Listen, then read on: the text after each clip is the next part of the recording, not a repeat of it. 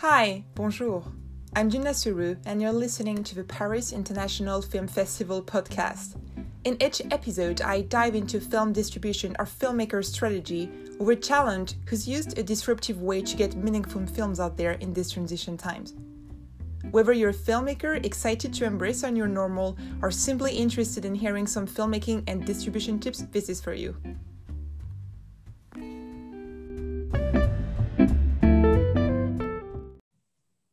Bonjour et bienvenue au Paris International Film Festival. Welcome to the Paris International Film Festival.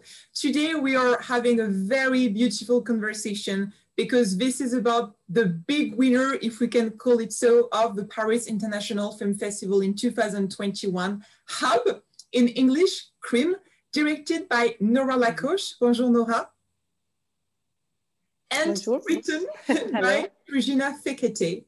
And Nora is also a co-writer. And in the room today, we have a very, very, very special guest. We are so thankful for his time, not only because he's such a talented writer, because come on, we've all watched, as they say in France, Nuit sans sommeil à Seattle. It's so funny to hear, I think, the foreign titles. So in English, Sleepless in Seattle, the Nora Ephron's movie with Tom Hanks and Meg Ryan, Bill Pullman, so many talented really in this cast and crew, but also a big lover of Paris and France, right, Jeff? Are you looking forward to being back? Absolutely. We talked about baguette sandwiches and did I tell you this the first time I arrived in Paris? I came in on the Eurostar from London, and I get to Gare Nord, and there are these cases of these beautiful sandwiches lined up one by one. I was sold. I couldn't believe it. I love those things. So, and you guys named streets after writers there. So Paris understands and appreciates the written word. And I gotta love a city that does that. So yeah, I loved it. I can't wait to get back. My son was there for 2 years, and I visited him a couple of times, and you know, he's a filmmaker now too. So Paris has been good to this family. It's so funny that actually you mentioned sandwiches first. Yes, sorry, about Paris. It's just so funny that the first association is sandwiches, neatly cut sandwiches. But I totally hear you. I spent a month in Paris, and honestly, that was a really significant moment every day when I passed all these, you know, cafes with all the beautifully displayed sandwiches. So I hear you. I know. Now we have to go. So I have to have them. And it can't be done here. It can't be done here. They can make it look like it, but it can't be done here. And I'm sure everybody who's watching from the Paris Film Festival wants to know about baguette sandwiches. But, yes, you know, it could be a really beautiful conversation. However, there are some kind of before yeah. Oh, did I talk over you? Sorry about that. I just wanted to say that. Yeah, I don't know. I was just mentioning to say that inspiration of France, so you can just carry on. You'll tell it better. Okay. No, actually, my best friend was born there, and 1 month before we shot Cream, I visited Paris with my mother and my daughter, and we passed through the pastry shops there, and I checked all the pastry shops and all the design and tried to bring something into the film. And actually, I found some really, really nice pastries that are kind of appearing in the film as well. You know, when you say that, this is all out of order and everything, that French films, because I think what you did with the music in this movie, it had that French film kind of music sound, you know, a lot of the lighter stuff, you know, just guitar and just those, you know, bucolic moments, and I loved it. So that makes a lot of sense. I did want to give you a lot of credit and praise for that music, because romantic comedy music is a really hard. It's easy to throw Tom Cruise out of a 20-story window, but romantic comedies are really hard. And you did it, and I can't believe it's your first movie. I mean, your first feature length. And it just had that. First of all, I'll make an admission. There are so many American movies where somebody has to pretend to have a family or pretend to have a boyfriend or pretend so that they can get something, that initially I just kind of resist that. You know, all right, here's another movie about somebody who's got to pretend something. But then when you let go of that, you did such a good job. You did such a good job. I don't know if you were trying to make an American romantic comedy, or you were making your own, but it felt so refreshing because of the typical things you didn't do, you know, and you kept it fresh. We know, well, again, if it was Hollywood, we would absolutely know it's going to be a happy ending. And the funny thing is, we were talking before you started recording that you got a little pressure to do that from the film commission, and you accepted that, and you did it. And I think that even if it had been a really angry argument that you lost, I think that 5 years from now, you'd really be happy that you did that, because it's love. We want love to work out. And it's a whole different movie if you take us through that whole journey and love doesn't work out. You know, you had the option of not having her be with him. It's just, I love it that she's with Eric at the end. I just love, like, okay, how are you going to solve the problem? This is a whole story about a woman who goes through these incredible, you know, lengths, trials to keep a store that she loses. And then to be okay with losing it, that's the journey. And that's really hard to do. And so, you know, the idea for it, now, Fru, you wrote it? Guilty. Yeah. That was me. Yeah, just talking about the ending and why we were sold on this ending is that originally the movie, the main character didn't have a pastry shop. She was working as a copywriter at an advertising company, and she had to keep her job. So basically she lied about family, and eventually she didn't end up with anyone, but she kind of resigned and she started her own pastry shop. And when the Film Fund selected the movie, and this is when this recommendation happened, I was like, okay, fine. But in this case, it cannot be completely pink, you know? It's not okay that, yeah, and she starts her pastry shop, and yeah, and she starts a fantastic relationship. So that's when I started thinking that, okay, so why don't we just start this new version where the first version ended? You know, and that's how I realized that, yeah, it really should be about letting things go and learning how to lose with your head high, you know? Well, and also the way to lose with your head high is to redefine what winning is. Yeah, you know, yeah. Because when we start out, what we think is going to be a victory, we change in the process. And so you redefine what winning is so that you can fit that definition. And it's not, you know, fooling yourself or denial. She's a much better, much stronger person at the end than she is in the beginning. And what everything is about, no matter what the movie is, what everything is about is growth. So this wasn't about her lying and doing all this and saving her store. This is about her growing to the point where she can handle whatever comes. And I just can't, I'm so impressed. I love that. I love the script. And you did so many inventive things. You did, you know, the kid, this Eric kid, he was great. He was a real, I think that was the big surprise, you know, that just, he kept coming through with these talents that we didn't know, and that he was the most adult of everybody there. Exactly.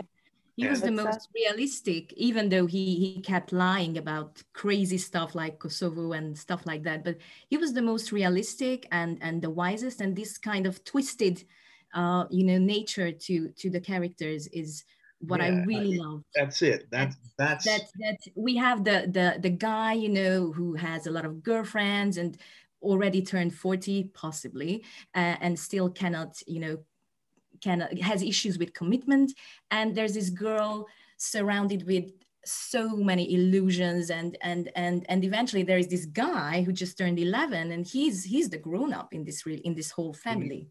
He really is. And I was telling Jenna that Very funny, and a lot of times it happens in real life that the kids. It's like adults are childish, and child is more adult than he should be. And I think that's one of the main arcs they have to go through till the end of their journey. And also I think that with the music, with the costumes, with the production design around, everything was served the story that at the beginning we have these romantic ideas that probably we have from other romantic comedies and romantic movies and love songs that suggest some kind of fake picture on love and relationships, and she just has to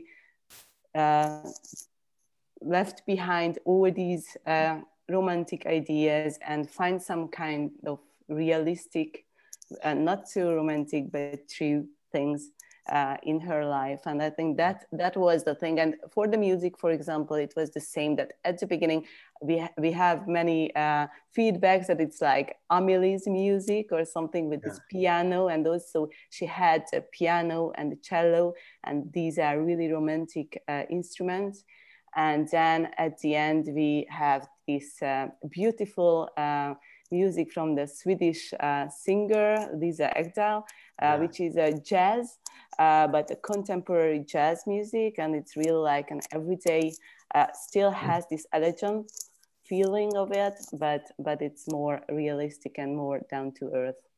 I don't think a lot of people know that the music is also a character, and how the music grows dramatically, to fit what's happening. That I think most, normal people think, okay, they picked a song for that, but that they don't think there's a whole grand plan, like cinematography. We're going to go from dark to light, or we're going to go from static to motion, or motion to static, whatever.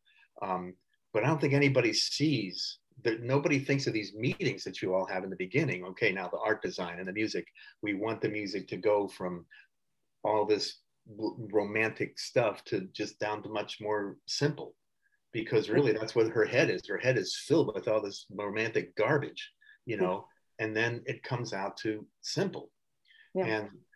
But here's the thing, we're the ones that create that romantic garbage, Yes.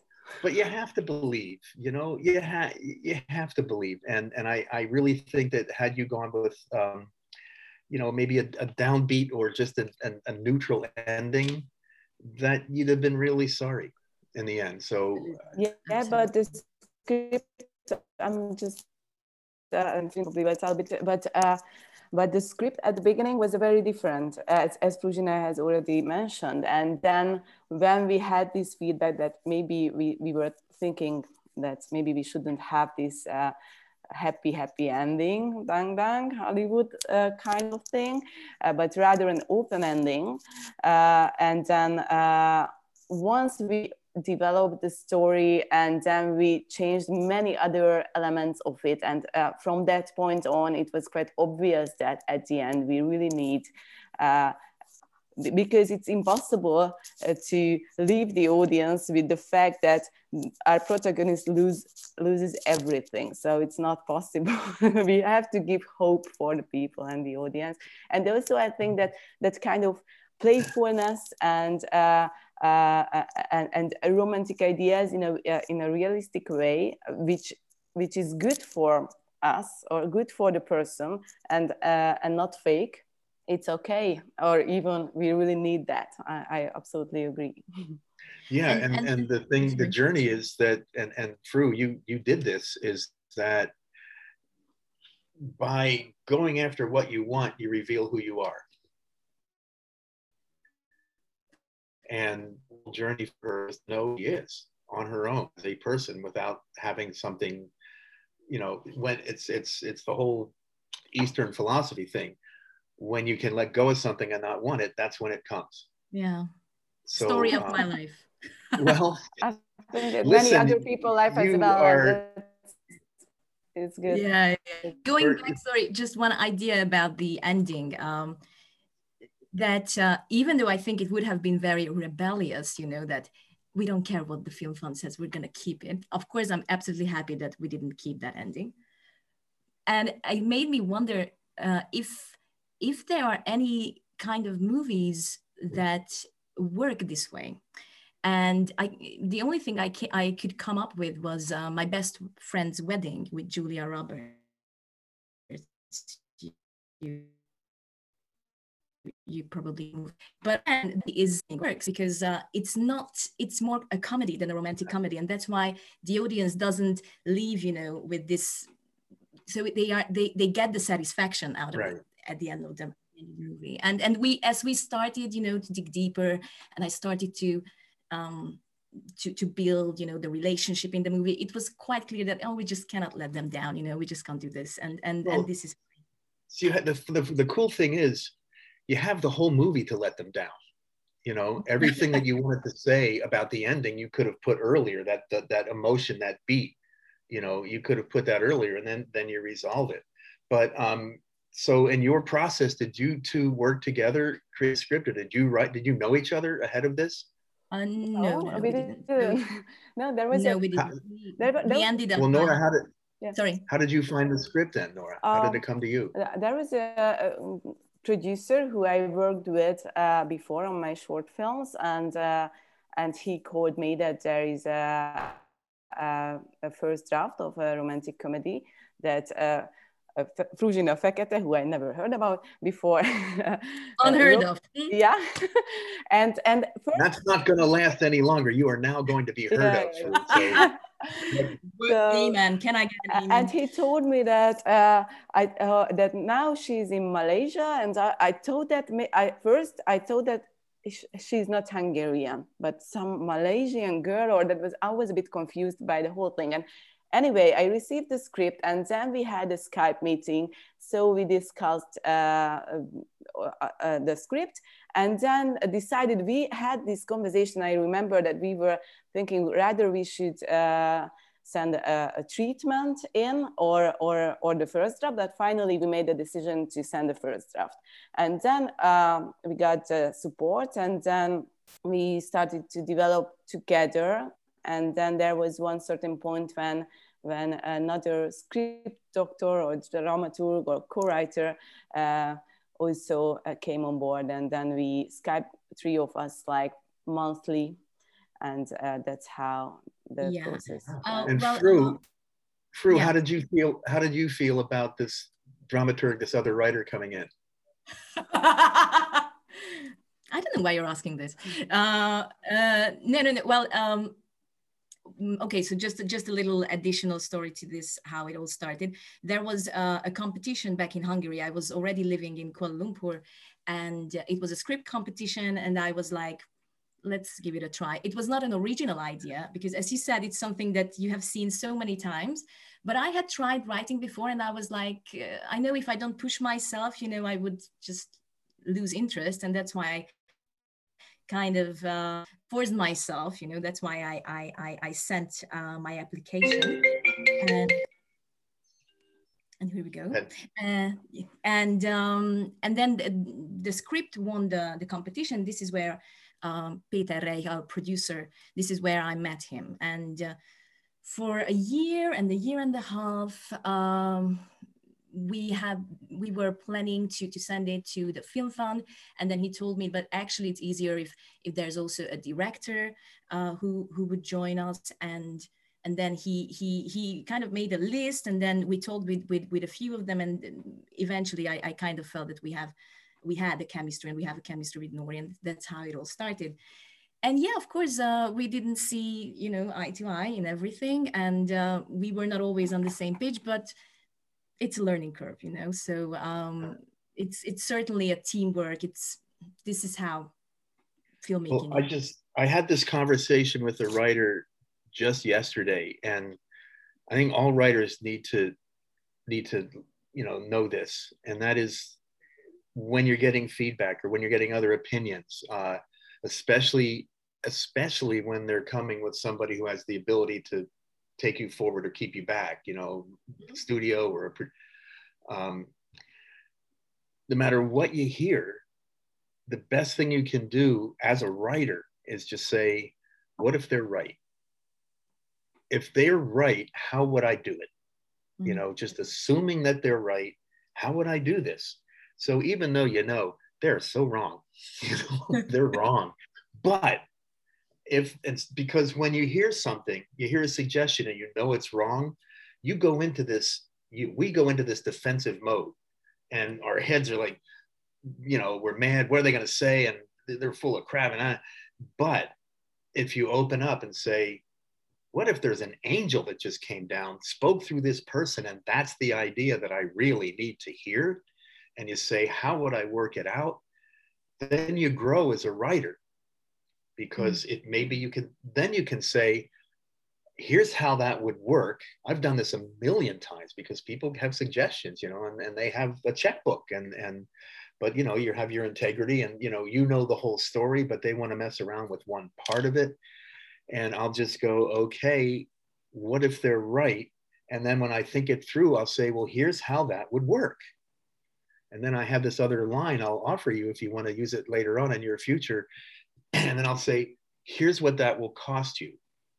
Not in terms of money, but if you do that, then these other 5, 6, 7 things are not going to happen if you like any of those. So here's what it's going to take to make that happen. This. And when you get, it's like, when you're flying, if you get 1 degree off, you're not going to get where you thought you were going. So, and they're almost always wrong, because, but not maliciously wrong. They don't see the whole thing. You've been there the whole time. It was not but the person. I had if you just say, what if they're right, you grow as a writer. And also, just energetically, without any word being spoken to the person who's giving you this terrible idea, whatever it is, medium or just a good idea that it won't get you what you want. And that's another thing I'll do. When they give suggestions, I'll say, what is it you're going after? Because they're not writers. And it's just like, I want you to tell me the problem. Don't tell me the solution. Tell me the problem and let's work on the solution. And then they'll say, well, I don't understand why why they didn't know that of course we're going to be filmed if we kiss, like that scene you have where they kiss and they get filmed. And you have to be able to say, well, this and this and this and this. So the resourcefulness of the writer isn't just at the page, it's when you're at these meetings and people have ideas. And then I know you've seen people get in love with their ideas and they get in love with the sound. They think, oh, I'm really collaborating on a movie now. They wouldn't sit in the same conversation about cinematography, but everybody wants to be a writer. But the best thing you can do, just the energy of being open and cooperative, even if this is ridiculous, but you just play with it. So it seems like you got through that. Yeah, it certainly opens, as you said, it's really good to be open, and because it opens gates in your mind as well. That and maybe this is kind of it seems like a dead end, that suggestion or then you realize, okay, actually it can work if we twist here, twist there, and then we are all happy, and actually the script develops. So I totally see your point. Yeah, even though sometimes you really need to stick to your own ideas, but most of the cases it's a teamwork again. So you have to and then you have to know as the writer, what is the thing, first of all, what is the most important thing? That you always have to know the thing that no matter what, that now you're talking about a different movie. It's like, can we all collaborate on making this movie as good as it can be. I had this with a book that's coming out in May, but it was the same. I would go to publishers and editors, and they give suggestions, and then after 5 or 10 minutes, I'd realize they're talking about a different book. Mm-hmm. You know, they want me to turn this into something that's easier for them to sell, when if you help me turn it into the best book it can be, and you sell it, it'll sell. You know. Yeah. But you know, so the motive of the person, you have to know all these things, and people think that all writers have to know is how to write. But I'm imagining you're sort of an introverted person, keep to yourself, and then, you know, we're in our heads all the time, and then you know, being a writer away from the desk, and being the writer in offices and meetings and Zoom calls is a whole different thing, because the energy of this person is cooperative, this person is open, this person is playful, this person is resourcefulness. That's way better than when they sit there and go, that's not my vision, you know. Absolutely.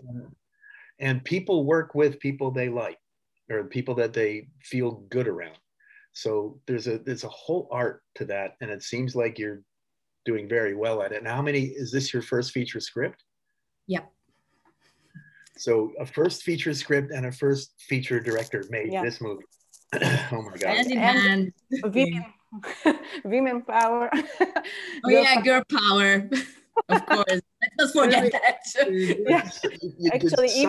Actually, all the 5 awards that we have received went for, okay, the special jury mention went for the whole crew, I would say, but except that, best writer, best direction, best production design, best casting director, we were all women. So I'm really proud of my crew as well.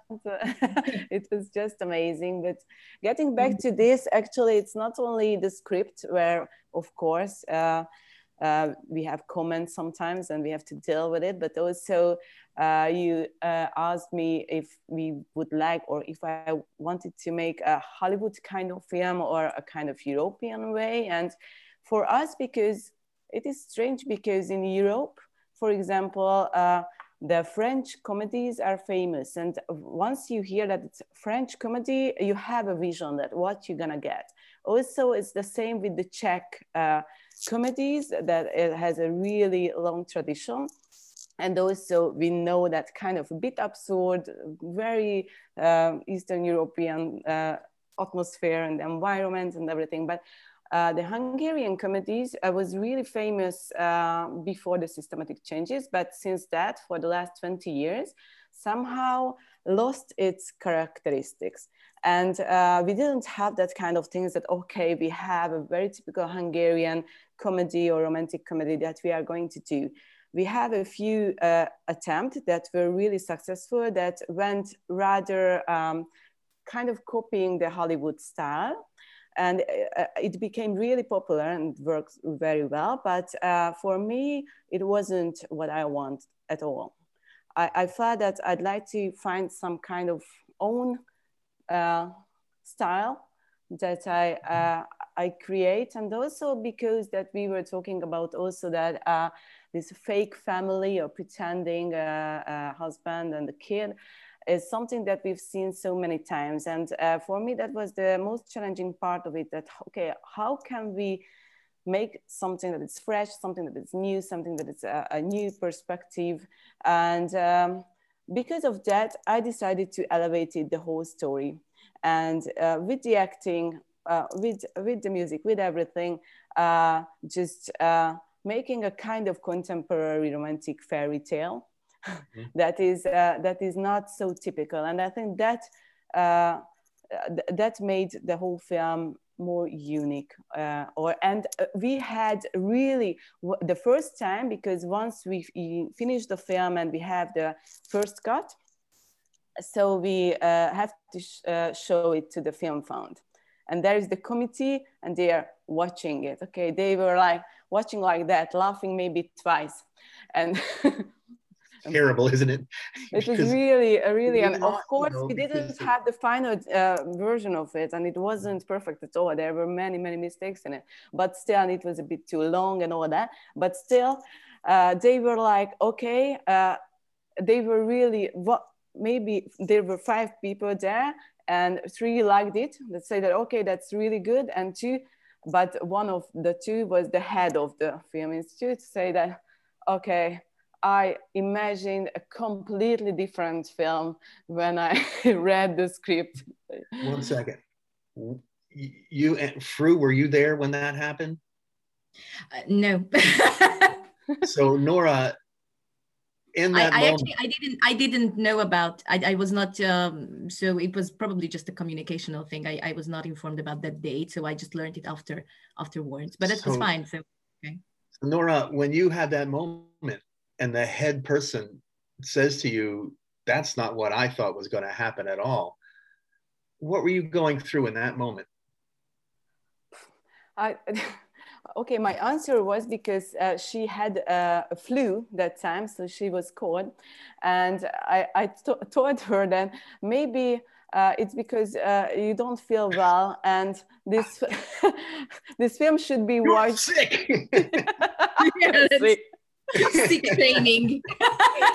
But otherwise, what I really have to add that the woman also added that she doesn't like it at all, but she doesn't have to like it. Let's see what the audience will say, because we had to make a test as well with the audience. And that went extremely well. Like 95% of the test audience said that liked the film and would recommend their friends, and that really saved us. So. And how many times did you have it? Was it the one test, or you had more? No, only one. Only one. It was almost done. We had the temp music, and of course, sound design was not ready at all. So we haven't even started. And before the picture look, we had the test. Because you know the movie A Fish Called Wanda? Yeah. I was talking to him about a fish called Wanda. He said they tested that movie 11 times before, and they kept trimming, and then and it was the 11th that made it that movie. And I had the one movie I directed, we tested it once. We overreacted to the comments in the test. We cut things out of the movie that shouldn't have been cut. And then when we premiered it, I immediately saw everything I took out was a mistake. Did in, so we got murdered at the premiere. And then a few months later, I kind of reemerged and recut it and cut it into something that, had we shown it the first time, it would have been, you know, much better. But all the energy went away. So testing in front of audiences. There's a very famous story about the Marx Brothers. One of their movies, maybe A Night at the Opera, let's just say, you know, they made the movie and they tested it, and terrible, like that feeling of, oh my God, what are we doing? And the next night they showed it at a theater across the street to a different audience, and they loved it, and they didn't make a single change. That's the stuff that drives you crazy. But that's where your instinct and your writer's instinct and your team, there's this curious mix, because when you're in that bubble of the people making them, you know, things seem good, that, you know, you need that outside opinion. And sometimes you really just have to know, who do I trust here? If this says that, I have good reasons for this, and they have. So you get tons of advice when you're a mother about how to raise a kid, and, you know, be firm, be soft, be, you know, and it's your kid. So the one thing about that is it's your kid. You always listen to everything, because you never know where a good idea is going to come from. I can tell you a story about Sleepless involving that in a minute if you want, but you never know where that good idea is going to come from. So I just assume every idea is a good idea. And but you have to know that moment where it's now no longer what it was. If I do this, it's going to be a different movie. And then you have to say, well, let's just say it is a different movie. Would that be a better movie? You know, because if you always assume the person might be right, it opens you up to all these other possibilities. Then when you circle back and come, you know what, my way is the right way. You know, the original idea I had, this is the right thing. But you've tested it against all these other things. That's how you really know. Because, you know, maybe he should drive away and never come back. You know, maybe she should go and visit the other woman, you know, because now she gets it, and they have a gigantic fight, and they come back and, you know, with spray paint, and they ruin the whole, you know, you'll get all these crazy ideas. You always have to know why I got in this in the first place. What was the original thing? Because it's almost always that. What, and then I can tell you, I'll tell you a couple of things about Sleepless. You know, a love story where the people don't meet, that's not done. So I was told by a lot of people, you know, even before I wrote it, you're not going to be able to do this. And I said, what do you mean? Technically? They said, well, first of all, I don't think you can write a movie where you keep the two people apart the whole time. And second of all, you're not going to get anybody to finance it, and you're not going to get anybody to be in it, because people like Tom Hanks and Meg, they want to be in scenes together. That's the whole point of romantic comedies. They want to argue for 60 pages before they, you know, do the typical I miss you and all that crap, which is why I love romantic comedies, but I got so mad at them. And that's why I wrote Sleepless the way I did. They're not even going to meet. But the closer that got to reality, the more scared the studio got. And they hired another writer who just butchered it, and they brought me back, and I brought it back to sanity. And then they started developing that, and then they got so confused, and they started bringing in really big writers. I don't know who you know from, you know, Gary Ross, who wrote Dave and Secretariat, and David Ward wrote The Sting. He actually did come on, and just by a fluke, by a just crazy occurrence, one of the big writers that they brought in came on. This is when David Ward came on, and the movie had really changed. Like I said, 1 degree, 1 degree, 1 degree. And by accident, somebody at CAA, the agency, sent over the original draft that I wrote 2 years before that.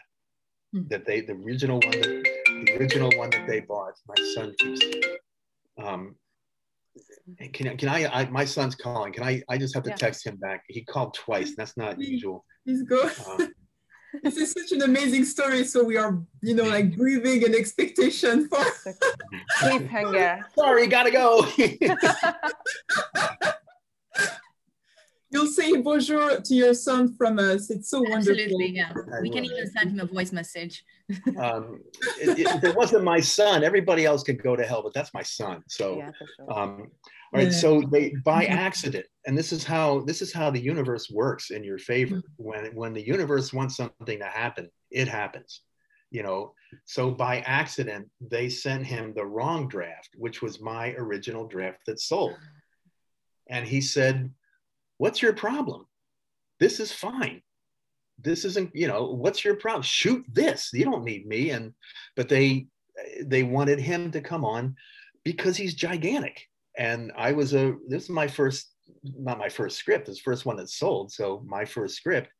And I don't know what your situation is in Hungary or even in France, when you do something that risky, the closer it gets to happening, the more scared everybody gets. And if the thing failed, then the executive in charge, they could say to him, "You stuck with the original writer," right? And so if they get all these writers with big names and they fail, well, what can you do? This guy won an Oscar, this person. So they sent him the original draft, and that brought the whole thing back on track. And I only said that to illustrate that sometimes you have to go back to the original idea and say, what was it that we loved about this? And that's what they did. And they got reminded what they loved about it. It changed everything. So the big problem at the time, and this is how, when you talk about an idea, this is because when an idea can come from anywhere. this isn't in any of the books or articles or anything that's ever been written about the movie. But original draft, the kid in the movie did not make the phone call to the doctor. The kid discovered that his father had been calling this radio station. And I set that up by, you know, a montage in the beginning where, you know, you see Tom Hanks going through every bit of advice he got, you know, and nothing worked. And so suddenly he finds himself on this radio, and he was like a regular caller at that point, and his kid discovers it. And that's what set everything in motion. And it worked. It worked fine. That's the script that sold. There was a lot of resistance. There was a lot of questioning at the time. This was 1990. And at the time,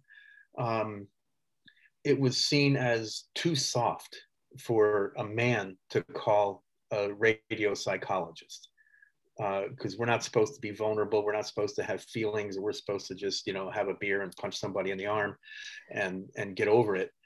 And so they had that problem. So I'm sitting there. I had just delivered a draft. I'm sitting in the office in LA, and it was a Friday, and the draft had to go to the studio like right then and there. And they're still having this discussion. There's this like 5-way phone call. They're still having this discussion about how do we get this guy to call the radio station, and we're talking about ways to make that work. From the other room, the assistant to the producer who was listening, you know, the door was open to the other room. He goes, "Why doesn't the kid call?" And we all looked at each other and we went, that's it. That's perfect. The kid calls. So this guy, you know, now he's a pretty big person in show business now too, but everybody's somebody's assistant. And he said, "Why doesn't the kid call?" Because of that, everybody said, "That's great. And we want to pull it back." And they said, no, just deliver this draft and we'll deal with it on the next draft. And I said, fine, I can't wait to get to that. That's when they hired David Ward. And so I didn't get to implement that. And David Ward got credited for something that a secretary suggested. And, you know, I'm fine with that. I mean, it's just the way it is. I mean, I'm on the credits with an Oscar winner and an Oscar nominee, so it's good company. But just because of the fluke, he got that. I'll share that credit with him, not for anything he did on the page, but because he convinced the studio that my idea was right. And that he implemented an idea that somebody else had while I was still the one on watch. And if I didn't have this openness of a good idea, so the thing, possibly one of the most endearing things about the whole movie is this kid calling a radio station saying, "Dad, come here." You know, that wasn't from me, but it was from me. You know, that's the thing you have to know as a writer. If I hadn't put the thing there for them to riff off of, there would be nothing to discuss. So everything that happened and everything that changed, and, you know, Nora Ephron definitely made some changes, but it never became a different movie. It was a different way of looking at the same movie. And that's okay. I mean, I don't know in Hungary or even in France, but in Hollywood, it's just very strange that nobody questions the cinematographer. You know, or if they have a problem with cinematography, they go to the cinematographer and they say, you know, we the dailies and it's just too dark, you know, and then there's going to be a discussion because cinematographers, for some reason, maybe you had this, Nora, for some reason, they want everything dark. You know, like you have these incredible cameras, but we want to show complete black, you know, and they want to take all the light out of everything. Maybe just for the challenge. There was a conversation about cinematography, and I don't remember who was it, but a director mentioned that first he hired a European cinematographer, but he made too dark pictures because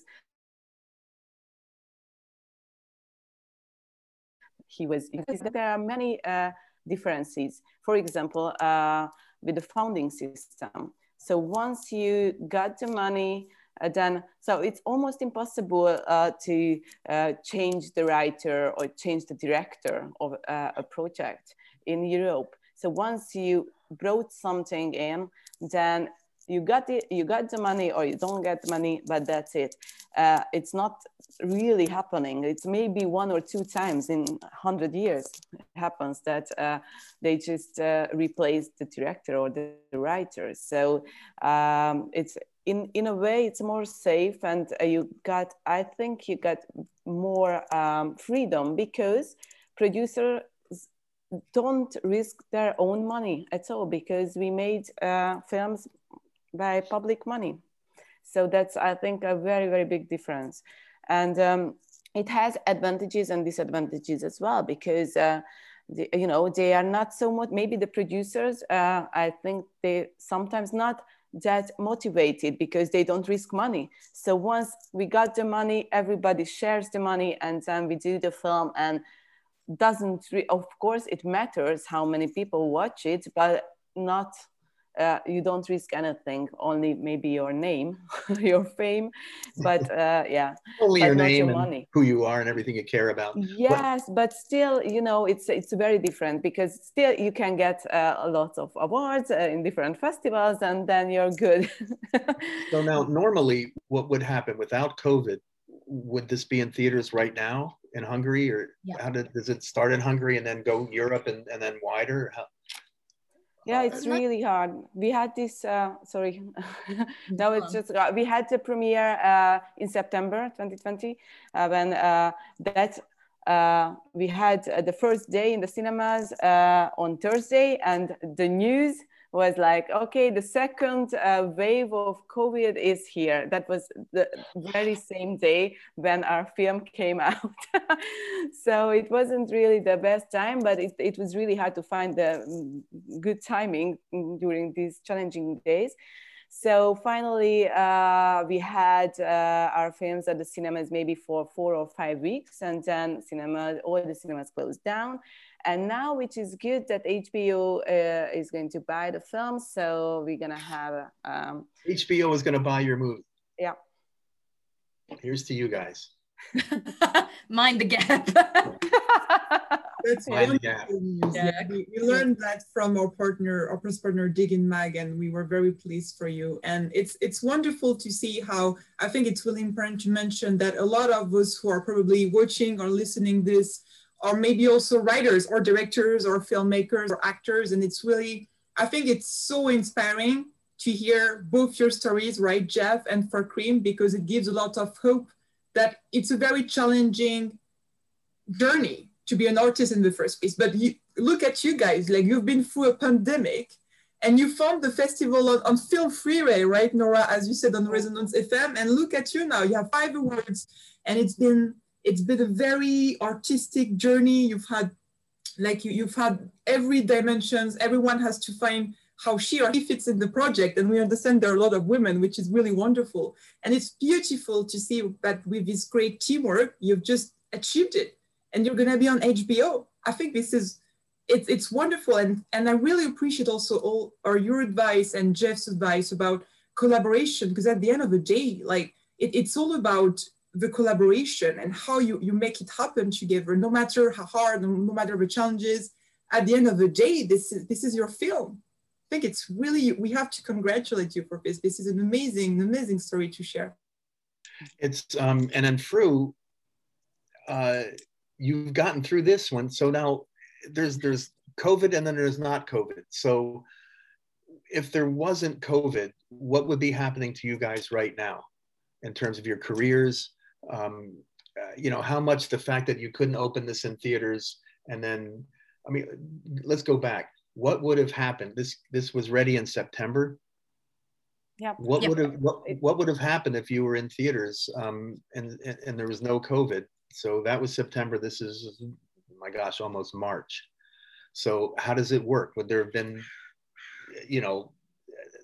how would your lives be different compared to now that it's COVID? Like, what did you miss? What did you lose that from not being in public? Professionally or personally speaking? Both. Oh, thank you so much. It's gonna be, how much more time do we have? No, I'm just kidding.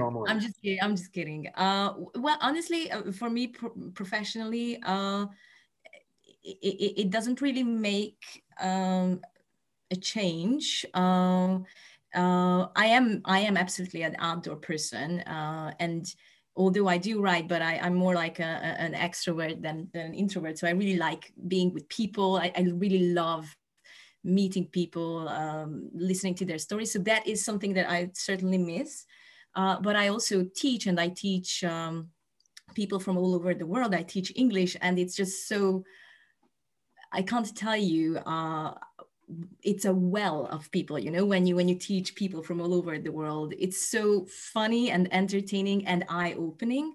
So for me, it actually gave a great opportunity to start Zoom teaching. You know, I teach people from Saudi Arabia, from Malaysia, and so on. It's really, really funny. As for the movie, yeah, I think that's a bummer. You know, it would have been better if it could have, if the movie could have continued its journey in the cinemas. So well, will it be in theaters? I mean, when this is all over, do you get a chance to? I don't know, Nora, but I think so. Or that's what I heard from the producers, that assumingly, yeah, there is I talked with so yeah, there are, so the thing is that COVID made many changes, and one is that, you know, there is a so-called rule here in Hungary that there are maybe like 10, 12 feature films per year, Hungarian films, and we always think about the distribution that, okay, people don't really want to watch too many Hungarian films. So it's not good to put two Hungarian films on the same week. It's impossible. So you have to keep at least 3-4 weeks that it's only for one Hungarian film, and then the next can come.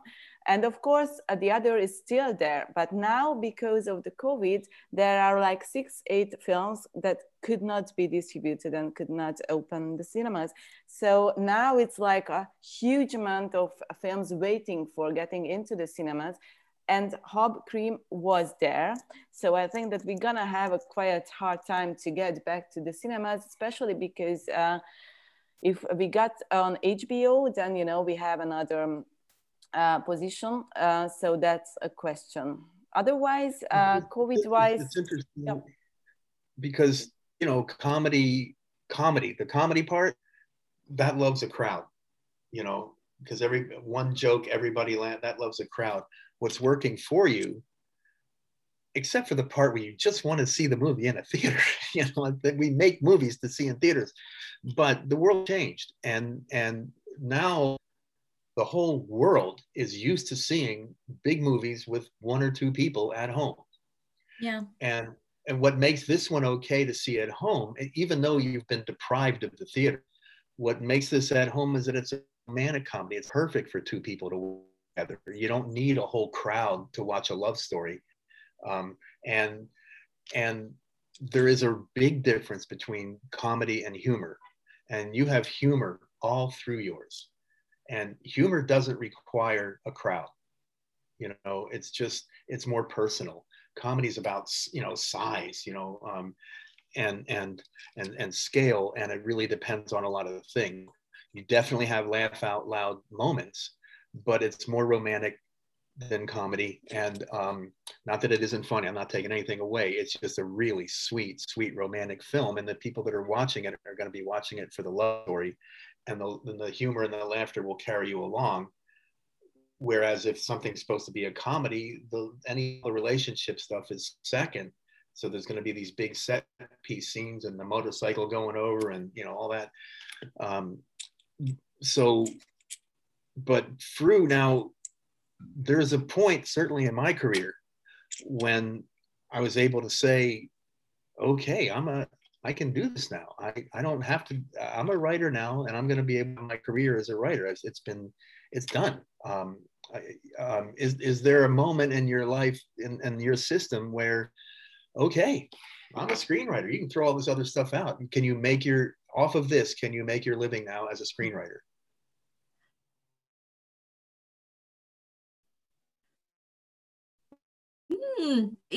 People shouldn't generalize, but I kind of feel that Hungarian people go ahead. are quite strict with themselves, or at least I even though I wrote this and we really worked a lot on this project, it would be so hard for me, you know, to say that, yeah, I'm a screenplay writer. You know, I just don't feel that I could bear this title as of now.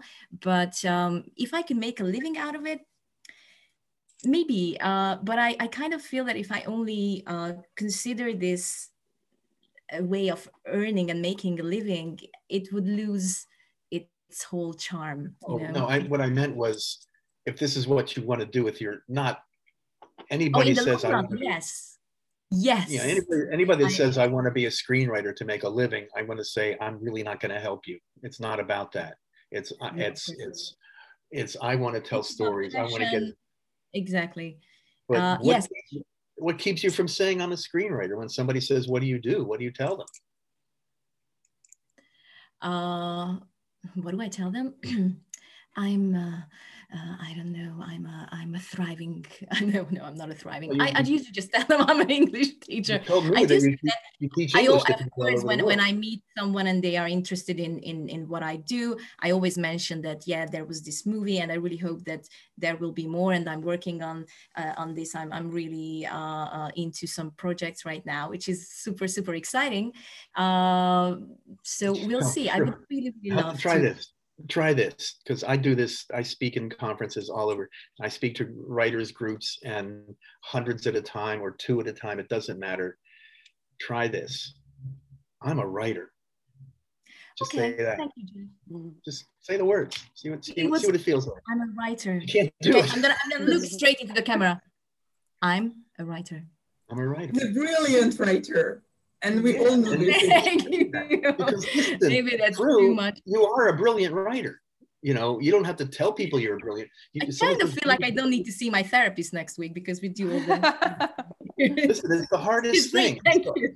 It's a big moment for every writer. It took me, I was 35 before I could look at somebody and say, you know, here it's extremely competitive and everybody wants to feel superior and better than you. So when you say the words, I'm a writer, you know, the next thing that's going to come out is, well, what have you written? And there's no right answer to that, because if you wrote something that they haven't heard of, they feel better than you because, well, they did something I haven't heard of. If you wrote something they have heard of, they'll start saying, well, that was, you know, there's no way to win, but you have to be able inside to say, this is who I am and this is what I do. And you can say I'm a writer, but in your head, I'm a brilliant writer, with the energy of, because listen, you're a brilliant writer. Great job. You did a great job on a really hard thing, and you did it for the first time at that scale. You did it with a director. You did it with all kinds of, you know, people with opinions. What it is you started out to write got made, and it got made beautifully. Nora, you did a great job. But you got to be able to. No, Nora, you don't have any problem saying I'm a movie director, do you? No, but I think it's. You see how easily she said that? No, yeah, I'm a movie director. But I'm doing it for, I don't know, for more than 10 years now, and I learned it and all that. So I know from, I think that maybe Fruzsina still has a few years more, then finally she can say it, but I think that she should say it now. You have to be able to, you have to be able to say it and be it, because just for all of us, you know, the idea that we have to be embarrassed to say those words, people will say, I'm gay, I'm an alcoholic, I'm this, they'll say that, right? I'm a writer, you know. Oh no, it's not that I wouldn't say that I'm too shy or timid to say that. It's just that I like to keep these things for myself until I really prove it, you know, for myself. And for me, I really wanted to. Do you have your reward there? So I gained this, you know, certainty that, you know what, I'm a writer. So yeah, but well, that's you are. No, you are, and to think of yourself that way. And the only reason I said it wasn't like we do it for money, but there's so many writers, especially in the system, they have to hold down another job, you know, to keep themselves alive. And then there becomes a moment where you say, I didn't say do this for money, just to not need to do something else for money because I can do this. That's the way I meant it. Not like it's a way to get rich, but I don't have to do something else to be who I am. I can just be who I am. And there has to be a moment. And I don't know, your system is a feature film that just is winning these awards going to be enough to have your career be so that you can do this for a career? I'm sure that this kind of credit certainly means something. I'm not saying that it's a green light immediately, because I'm pretty sure that you have to go through all those steps, but for sure it's certainly easier. I don't know, Nuri, how you think, but I think, or I hope, that yeah, it might open some doors, or at least, just giving a chance, or in this way. That's what I mean. It's not immediately a green light. And then Nora, for you, directing, this is your career now? You could just say, are you locked in now? You get to do this? Kind of, yeah. I'm doing directing and stuff that relates to that. Maybe I'm writing now as well. I'm writing my second feature and just waiting. So I really hope that these awards will help to get through the development phase, maybe, but I also believe that we have a very, very good stuff in our hand now, and that will be enough as well to make it. And also beside that, I'm organizing a film festival as well for children. It's a children's Cinemira, International Children's Film Festival, and that's my love project as well. Because for me, it's really important to revive the Hungarian children's film genre and family film genre. And I'm watching many films from all over Europe and from other parts of the world. And I think they are beautiful. And I'm trying to find, these films that are not from Pixar or Walt Disney, even these films are really good, but to discover new films that the Hungarian audience would never seen otherwise. Now, who decides whether this becomes an entry for the Oscar over here? There is a committee at the Hungarian Film Fund. I think I'm on the international jury, so international film jury. So is Cream entered into this? No. No? Sure. I should write in a vote for you anyway. So what is the big Hungarian movie they submitted for Oscars? Yeah, it's Lili Horváth film that was attended to the Venice Film Festival, for example, and won many awards and very, very big festivals. And it's her film is on the list. So let me ask you now a nut and bolts director question, because this has nothing to do with all the mighty stuff we just been about. But I watched the movie second day. I saw it probably 2 ago, and then I knew we were going to have this call, so I wanted to see it again. I liked it even better the second time, number one. But the open with the, I just had this, when I watched it the second time, and I looked at, what is the actress, what's her name?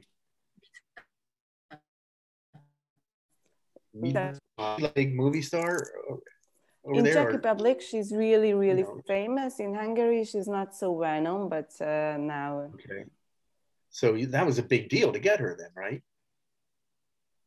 Yeah, wow. It wasn't easy. She reminded that you talked about Amelie before. She sort of to kind of thing, the great look and so. I thought when I saw how she played that scene with all that laughing and crying, it seemed to me that it's possible you filmed that last, because it looked like the kind of relief that I've just been working on a movie for 7 weeks and it's finally over. Yeah. So did you shoot that last? Yeah, that was the last day actually. It was really challenging. We recorded like 20 times this scene. It wasn't easy at all. Yeah, that's such an easy scene to get wrong. Yeah. I mean, that's especially because you're opening it. This is your signature. here we are. And so first scenes and last scenes are incredibly important. And I just thought, she's going through so much. This looks like somebody who just is at the end of a long trip. You know, it seems to me that this is the end of the movie, and this is all the emotions that she's releasing, because otherwise, how do you know, bring that up without it looking, for all, fake laugh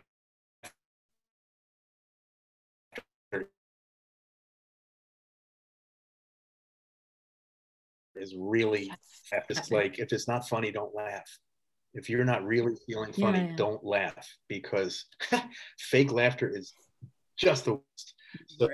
So it didn't look fake. It looked really, you know, these people are all laughing, and then you get to her and she's doing this mix.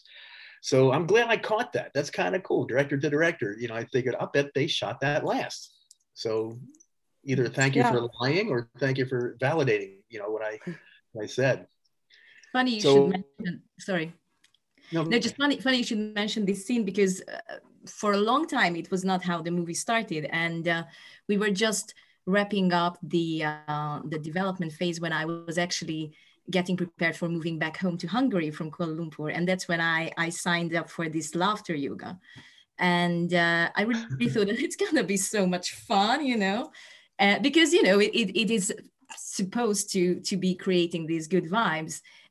It was so funny because I was not aware of the fact how anxious I was, and you know, so many things were happening at the same time. Moving back home after 5 years, making this movie, it was just all like too much to take in. And we were just doing this fake laughter, and suddenly I burst into tears. And then it was just so weird. Everyone was looking at me like, what the hell is happening here? And then I remember that straight when I left and I went back to my apartment, I think that's when we had a call with Nori or something, and I just told her that, oh my God, it's actually so funny. Maybe we should start the script with this, because it's such a strong, it's funny, but it also shows the drama. And well, that's introducing, it's just, you know, again, people that don't make movies, or, you know, how to introduce the main character is gigantic. And you introduced her, we immediately know she's unique because she's the only one doing that. You know, everybody else is really into it. So we immediately know she's unique. We immediately adore her, right? And so what you just get, okay, whatever she wants, I want for her, you know, and you did that right away.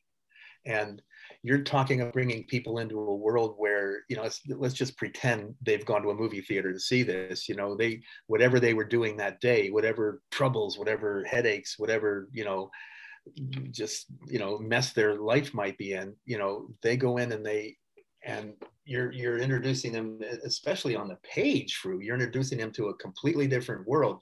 You got to get them in there right away. And so they have a lot of questions. What's going on? Where is this? Who is this? When is this? Who am I supposed to follow?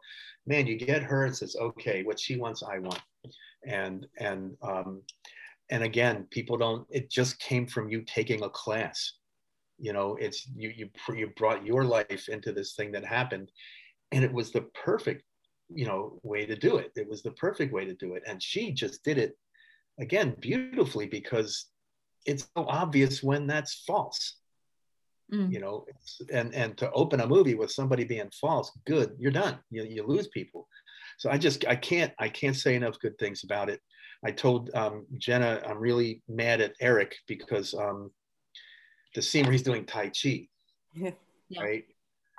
I've been doing this for 30 years and he's better than I am. Oh, that made me laugh.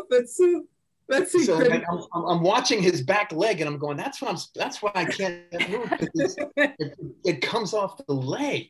But yeah, I knew that, but just watching him do that, you know, you had a great cast. Everybody was exactly who they needed to be. The woman who, you know, the director of that, Cristina Greta. oh my God, she was exactly who those people are. You know, and it's like, I want to see a movie about, I don't, but that person, when they go back to their room, you know, like the character that really, like if that was a real, because they are real people exactly like that. When they're alone with themselves, what are they? You know, I always wonder about those, you know, the people who are that she's not the only person in a movie that's been like that. Like, what are they like when they're alone by themselves? And to me, a woman like that is either the loneliest person in the world, you know, or just somebody who's just completely got her shit together. And either that's an act or that's who she really is when she steps up there to be. Who did her hair? You had this little wave at the top of her hair. And now, was that a decision? That was a decision to help her character? Incredible. People don't get the little things. Yeah. You know, and they shouldn't get the little and things. And even her costumes, I love her costumes as well. It's I mean, this is a person that, you know, you think this is the kind of person that teaches etiquette to flight attendants, you know, and they just have no insides, you know, but everybody has insides, everybody. So I just wonder, when somebody like that goes home, what other insides tell them to do, you know? So I couldn't be. I'm so happy to meet you guys. I can't wait I want to meet you in person. So we have to meet in Paris and have a baguette sandwich and sit by the river. I love Ile Saint-Louis is my favorite part of the city. And I probably didn't say it right, but the Quartier Saint-Louis. Sorry? Beautiful. Do you mean the Quartier Saint-Louis? Is it what Ile Saint-Louis, the island in the middle. That's what you, L'Île Saint-Louis. Oh my God. It's one of my favorites. I love Montmartre too, but L'Île Saint-Louis is, and the ice cream, right? You mentioned the ice cream. That's where the Bertillon place is. I told Jenny yesterday, I hadn't had ice cream in 10 years. Oh, and I go past that little Bertillon window and that's it, we're done, you know? And then as an American, ice cream cones are like this big, you know? And you go to Bertillon and you get this little tiny, you know, and you go as an American, you go, what the hell is this? I waited in line, you know, and then you taste that thing and it goes like that. You know, it's this little bite tastes like this gigantic thing. I couldn't. So for the first time in 10 years, I had bread and I had ice cream, and it was all because of Paris. All because of Paris. And those Nutella crepes late at night. Oh my gosh. So what is next? You know, everybody's going to ask you what is next. Now you are already working on your second feature, Nora, right? Yeah. And Fru, are you in Hungary now for a while? You're back home for a while? I am. Yeah, I'm in Budapest. Yeah. I'm also working on my second feature film, and I'm also writing a novel about those 5 years I spent in Malaysia. Oh, great. God, it's super fun. I mean, everything that happened there is like mind-blowing. So I just think it could be funny to share. I think so. Yeah. Again, it's something that it's a world we don't know. You know, absolutely. So what you did with this, what you did with Cream was you took us to a world we do know. And that's pretty scary because everybody has their, you know, opinions and their preset notions. But I can't, the fact that you're so young and the fact that you're so good already, I have to let it inspire me because otherwise it's going to make me crazy. So I just can't, you guys, I can't wait to see what you do next. I love what you did this time. You're going to work together again? Oh, who knows? You should. Now, how much were you with each other through the whole process, or were you in Malaysia getting notes or Zoom calls or whatever? So as I think Nora mentioned that we used Skype like once a month, kind of, in the second half of the development phase, and then in the pre-production, while I had moved back home, so yeah, we did meet. And were you? Is it the tradition to have you on is it traditional to have writers on the set to be available when they're shooting? Not necessarily, but I did go. I really wanted to see. I was just super curious, because it's such an exciting. Did you have the opportunity, Fru, to sit there to see when something that, even though it worked on paper, maybe even in rehearsal or readings, that didn't work? Did you have the opportunity to have to fix something right there, right then? I do remember one. if you remember, Nuri, there was this scene when Adam and Dora are, it's a night scene, they are in bed, and they are talking about if Adam is insensitive towards women. And there was an issue with the words. And then everyone was super tired because it was late at night. And it was super hot in that room because it was summer. And then I remember that we were really brainstorming, and suddenly there was a solution. I managed to twist the words somehow, and it worked. So yeah, but yeah, I think just going back to Christina Greta, for example, the woman with the fluffy hair, or there were some scenes which eventually didn't get shot, about what happens when she's alone, and what happens when other minor characters are alone. But of course, we didn't have the chance to shoot everything, so there had to be some kind of logical selection. But yeah, sure, certainly. It's so important, even if we don't show that, or even if we don't have the chance to shoot them, to write that, because to write it, or to discuss it with the actor and just say, who are you when you're alone? I do this really shortcut trick with characters, because there's this whole, I have to start a blog thing now. I really kind of, I have a book coming out, so they want me to have a website and a blog and all this stuff and talk about writing. And one of the things I was thinking of, I do this thing where, first of all, there's no small characters in a movie. Nobody's small in their own life. So even if somebody's in a movie for 10 seconds, so I always ask two questions. So I'll give you this writer to writer if you want it. What is that person's dream? Because everybody has a dream, right? Every single person has a dream. And what is that person's nightmare? So there are teachers and there are people that have this method of character biographies where they will write 15, 20 pages about everything about this person's life. I never did that. I never had the time. I never cared. With me, once I hear the character talk, they start telling me who they are. So it really comes in, again, when I thought of Sleepless, as soon as I heard the voices, I heard this guy talking to his kid. And at the time, my daughter was 5 years old. And I thought, if I can get the way she and I talk to each other on paper, so this guy and his 8-year-old kid were really me and my daughter. The way we just related to each other. But one thing I do that I'm really proud of, that I don't see a whole lot of other writers doing, is that every single person that comes across the screen has a full life and a dream. So I don't do the big biographies because my system works differently. Sometimes you don't want to know too much, because this is balance of knowing enough to go forward, but leaving room for discovery.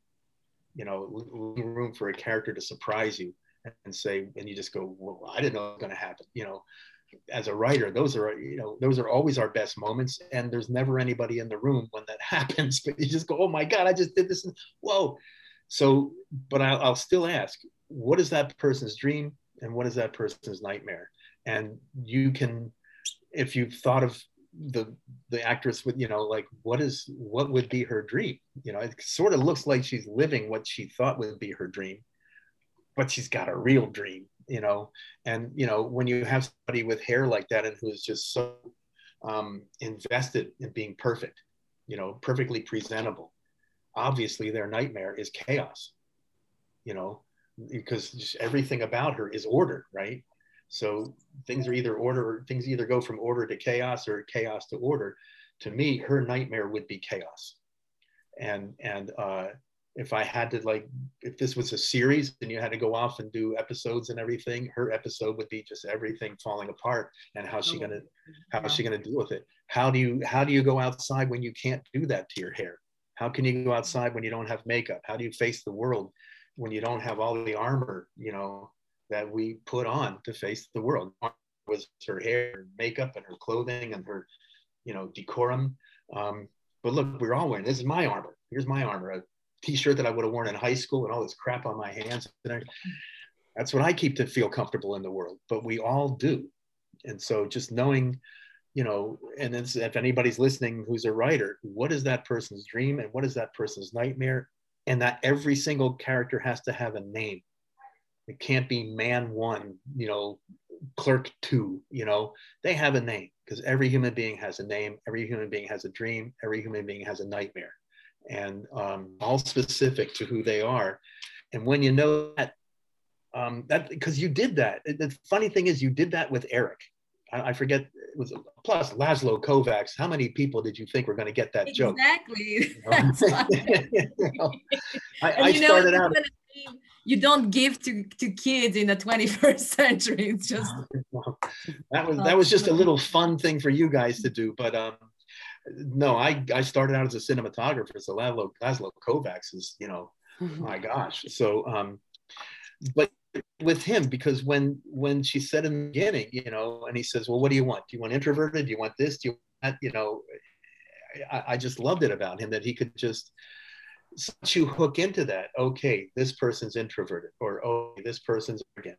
You know, that doesn't mean everything they do is just going to be hammer, you know, always, but just knowing that their tendency is towards arrogance, you know, and the actor has that, then they'll look at somebody paying for flowers in a certain way if they have that.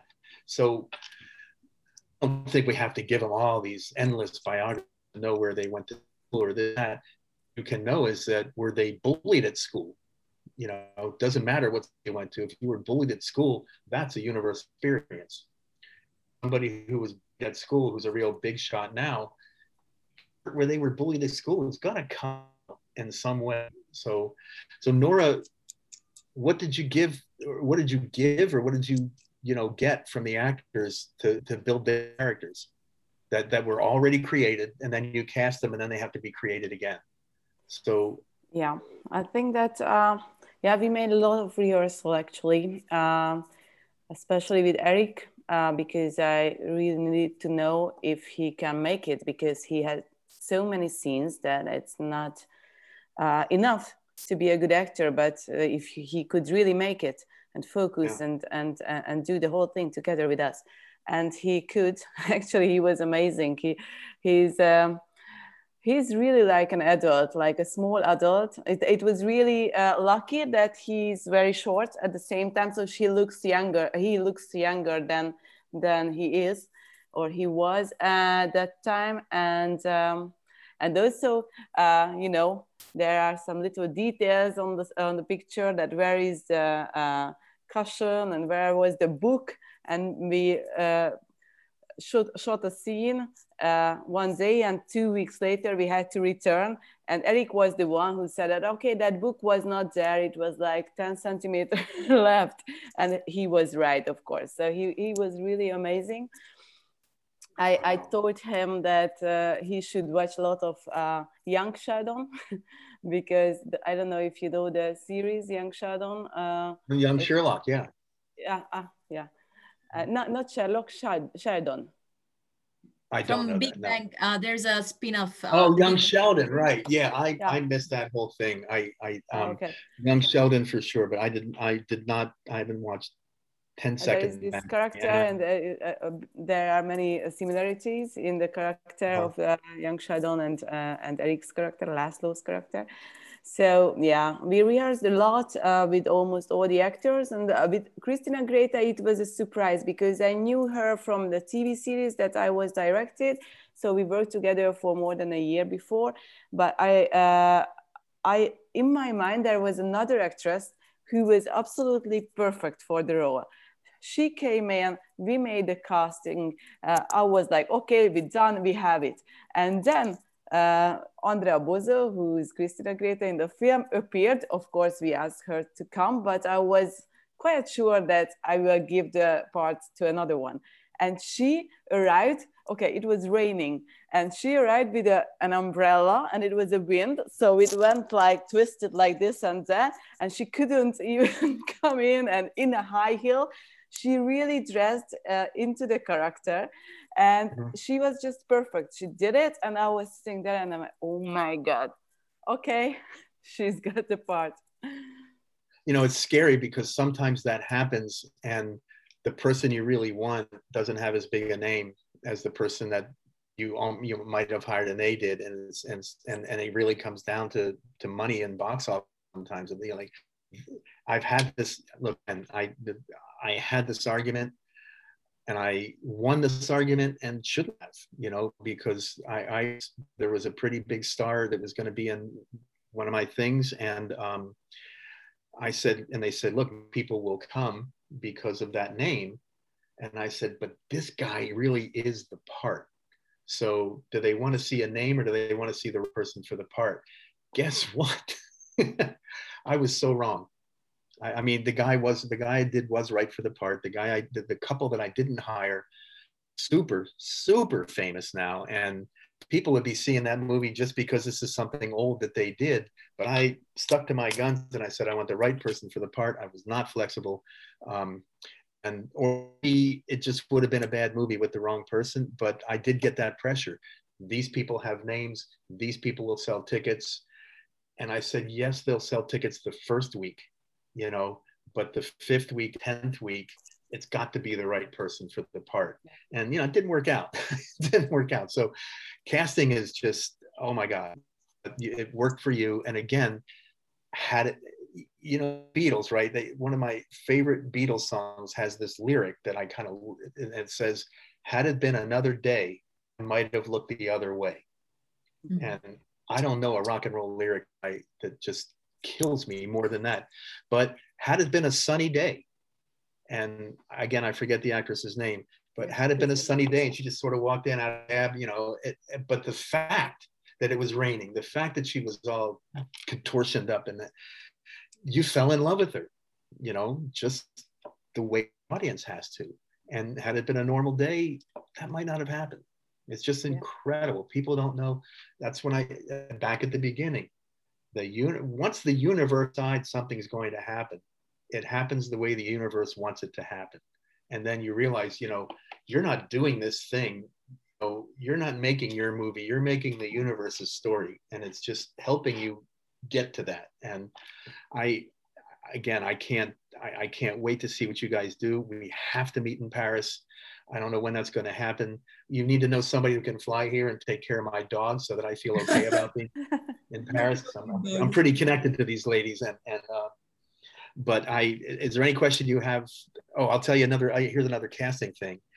The kid that was in Sleepless was not the kid that we cast. We cast a completely different kid. We got to one day of shooting. The kid's auditions were great. But the kid, since no one's ever going to know his name, I'll just say it. He was bad. So I'm up in Seattle, and here the writer necessarily does not go with the movie. In fact, it's just like I said about this, for some strange reason, they don't want the writer. I don't know why. One reason why is writers don't know how to act on a set. You know, and we have a reputation for not knowing how to act on a set. I do. So, you know, I wasn't unwelcome, and I wasn't I wasn't going, no, that's not my vision. And, you know, again, cooperative, open, and flexible. But they flew this kid up from LA, and I saw him and Tom read that, you know, nightmare scene together while they're shooting that scene with the Meg Ryan and her mother in the attic in the wedding dress, and they're shooting that over here, and I'm looking over here watching Tom and this kid. So they hired somebody, they cast somebody, they got, you know, the difference between audition and performance is a really big one. And the kid, you know, no fault of his own, he couldn't deliver when it really came to. So at the last, nothing more last minute than the first day of shooting, you know, the last minute they fly this kid up, and the chemistry that he and Tom had. Can you imagine that movie with any other kid? That's the universe saying, and I keep saying this, I'm from California, so I can talk about the universe and all that stuff, but I'm fine with universe. I agree. I completely agree with that, Sunny, the universe. But it did not, it had plans for this story to go out, and it had to, because this is 30 years later, and we're still talking about it. And there seems to be now, Valentine's Day just happened. There's always interest in Valentine's, but for some reason now it's just coming back, and it's everywhere. And I wrote it 31 years ago. And so, you know, so I definitely had plans for it, but there was a bigger thing going on that had plans for it. I was just a part of that. And once that momentum happens, that's the real magic, because the invisible thing starts showing up. A script, just a lowly person in the mailroom of an agency picks the wrong script to send to somebody, and that brought the whole movie back to its senses. A guy who's supposed to be on the phone overhears a meeting. Hey, why doesn't the kid call? And 1,000 things like that have to happen in order to get. And I know you're going to be telling that to whoever the press is, that, Variety and Hollywood Reporter. If there's anything I can do to help you promote it over here, I will. Especially when it's going to be on HBO. I don't have a giant following. My Facebook and stuff, I keep it all, it's not public, it's friends and everything. By the way, find me. I definitely want to stay in touch with you guys. Jenna has my email, and if you're on Facebook and you want to find me there, I do spend too much time on that. I am severely introverted, and so my social life is my friends online, because I don't, especially with COVID now, I don't go out. But I'll show you this. Hang on a second. I'm going to go for a little walk and see some California. Let's go. We want to live the dream with you. There you go. Here we go. There's 2 sleeping dogs. It looks like a very difficult life for them, Jeff. I know it's hard. The way you treat them. So you see, let's see. Oh, wow. The signal won't last that long, but the beach is right there. Right across the street. Thank you so much, Jeff. See all this sunshine? Thank you, Jeff. Thank you for that. Yeah, it means the world to us, Jeff. Thank you. Good for you. Good for you. Way to go. Good for you, Jeff. Good for you and your dogs. The thing is, when you show a picture of nice weather or something, people in bad weather think you're trying to stick it to them and make them feel bad. And I just say, I'll do this. I'll post this beautiful picture of the beach and everything. And all my friends will go, why are you doing that, man? Quit whatever it is. And I'm going, I want to share something pretty with you. Look at all this color.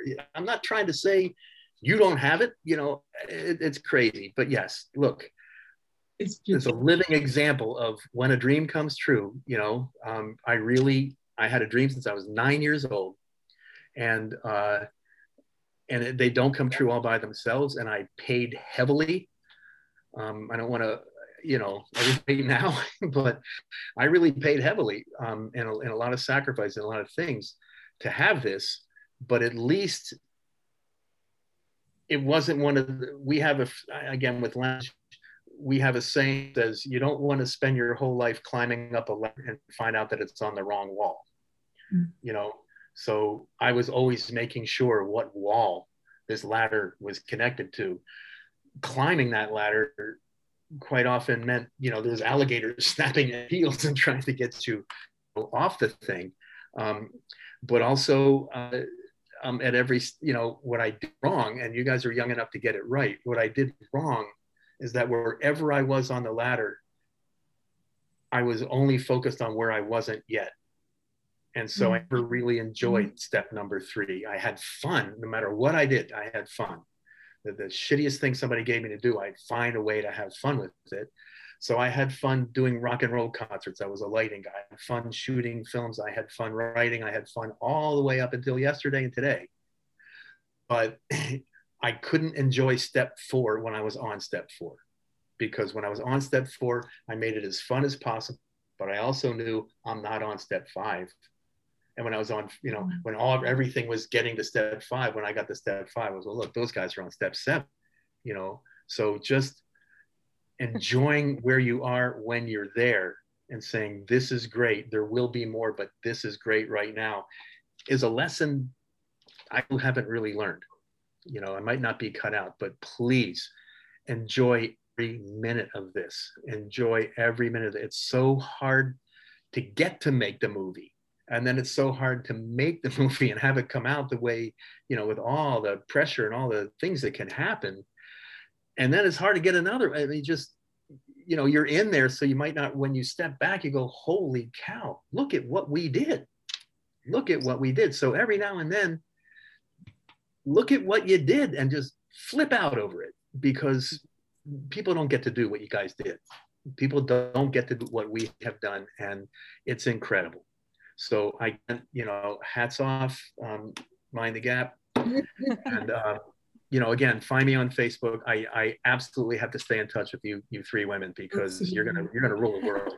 And thank you so much, Jeff, for your time, for everything, because it's so inspiring to hear your stories, and your advice are just gold for all of us, I'm sure, and everyone who's listening. And I want to mention that at the festival, we also have a script competition.